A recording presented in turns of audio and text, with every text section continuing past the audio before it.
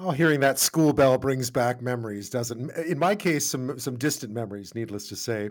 Well, we're continuing our look into Back to School 2022 this week. Today, we delve into an issue that's been top of mind for parents and teachers for, well, this will be the third year, I guess, the third return to school that this has been a very hot topic. And obviously, classrooms were shut for a lot of it. But just how safe are our classrooms from the threat of COVID-19? And there is a push again this year for kids to wear masks in schools since immunization rates for younger children are lagging behind the general populations. Now, mask mandates for schools obviously vary now, but overall, I mean, just about every province, I think every province and territory no longer has a mask mandate for school. BC scrapped theirs back in the spring. Lots of other provinces followed suit about the same time.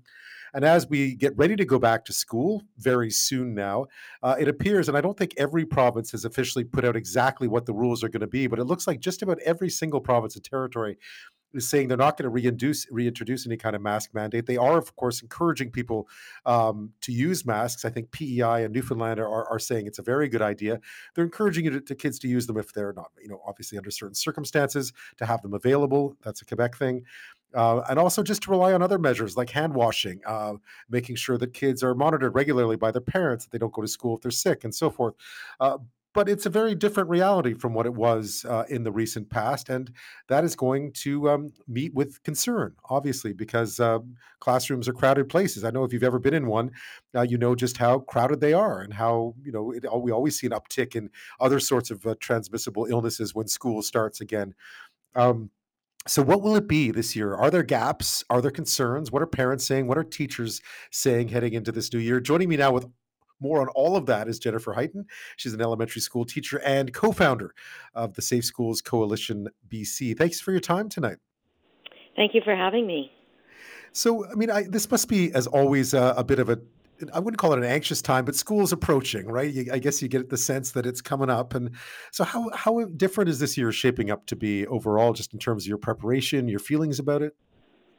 This year is different because we are now in our third year heading into it, so it's disappointing that we are still worrying about safety measures in classrooms and government's not doing enough.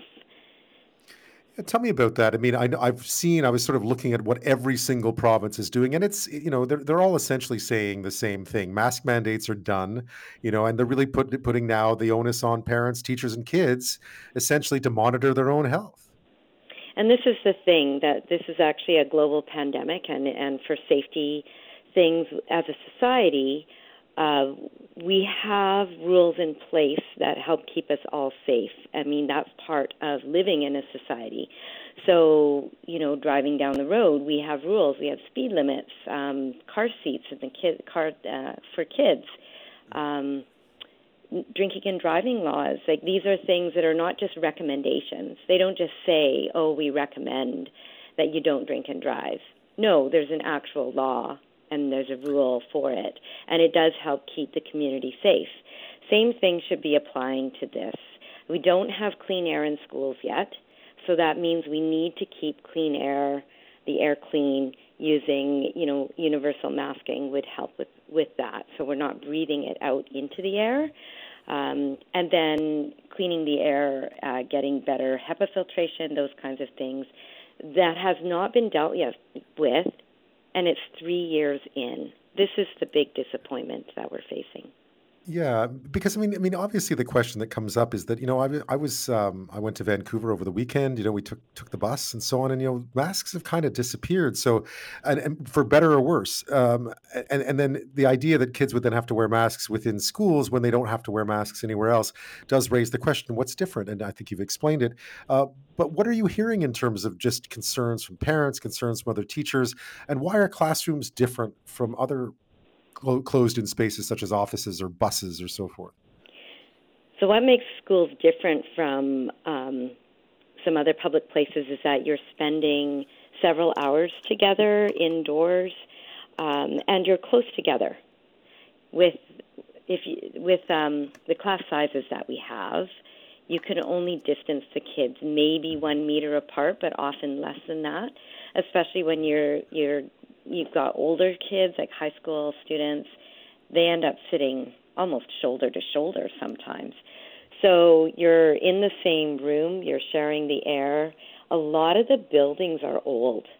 I don't think people quite realize how old some of the buildings are, and that's because governments over the last couple of decades have not kept up with infrastructure over time. So some of the ages and conditions of these buildings are ones that a regular company in an office would not put up with. So this is the sort of thing that is not being addressed adequately by governments. They ought to be addressing this because this seems to be the new normal. We do have viruses circulating that are not like the flu or cold, that do organ damage to lots of other organs. You don't necessarily recover from it the same way that you do from a flu or a cold. You know, there's more people getting long COVID, more people in hospital, et cetera, than those other respiratory illnesses. Yeah, I mean, even the other illnesses should have been a bit of a, it should have been a bit of a warning sign back when, that every year when school starts again, all of a sudden we have a spike, maybe not a spike, but at least an increase in the number of, cases of colds and flus and so forth. There were promises made, I remember, or at least words said over the past few years, specifically here in BC. I guess we'll stick with BC, about improving air quality in schools. How much of that has been done? Not enough. Definitely not enough. And what is sorely lacking from a lot of the provinces is the fact that the federal government gave $100 million to provinces for cleaner air in schools. And the BC government, for example, has not announced how they're going to spend their portion of it. So that's $11.9 million is BC's portion.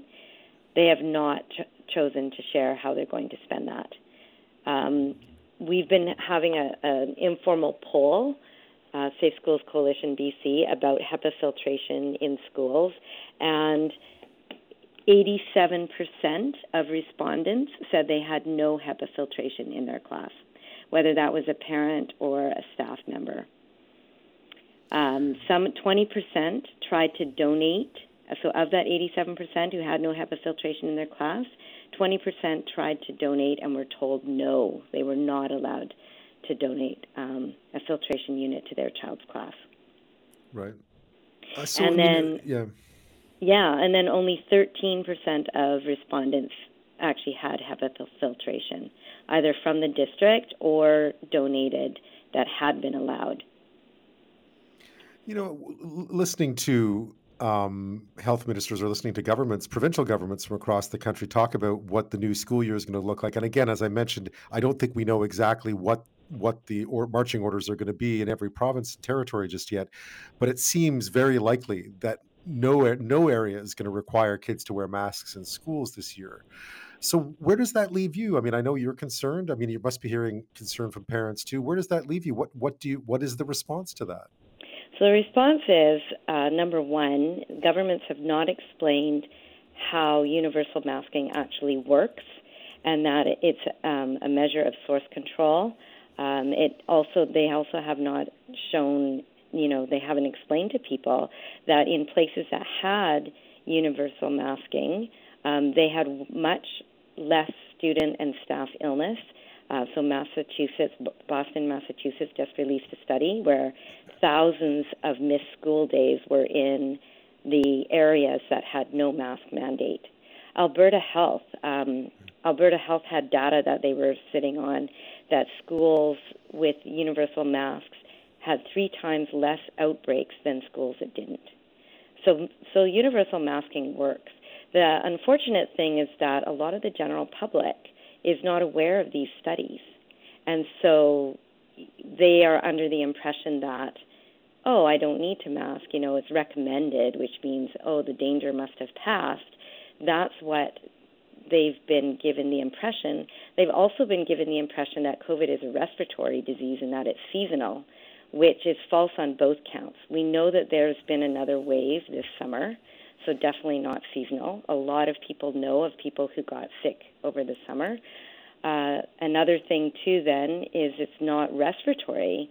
Scientists have proven that it's vascular and it attacks multiple organs.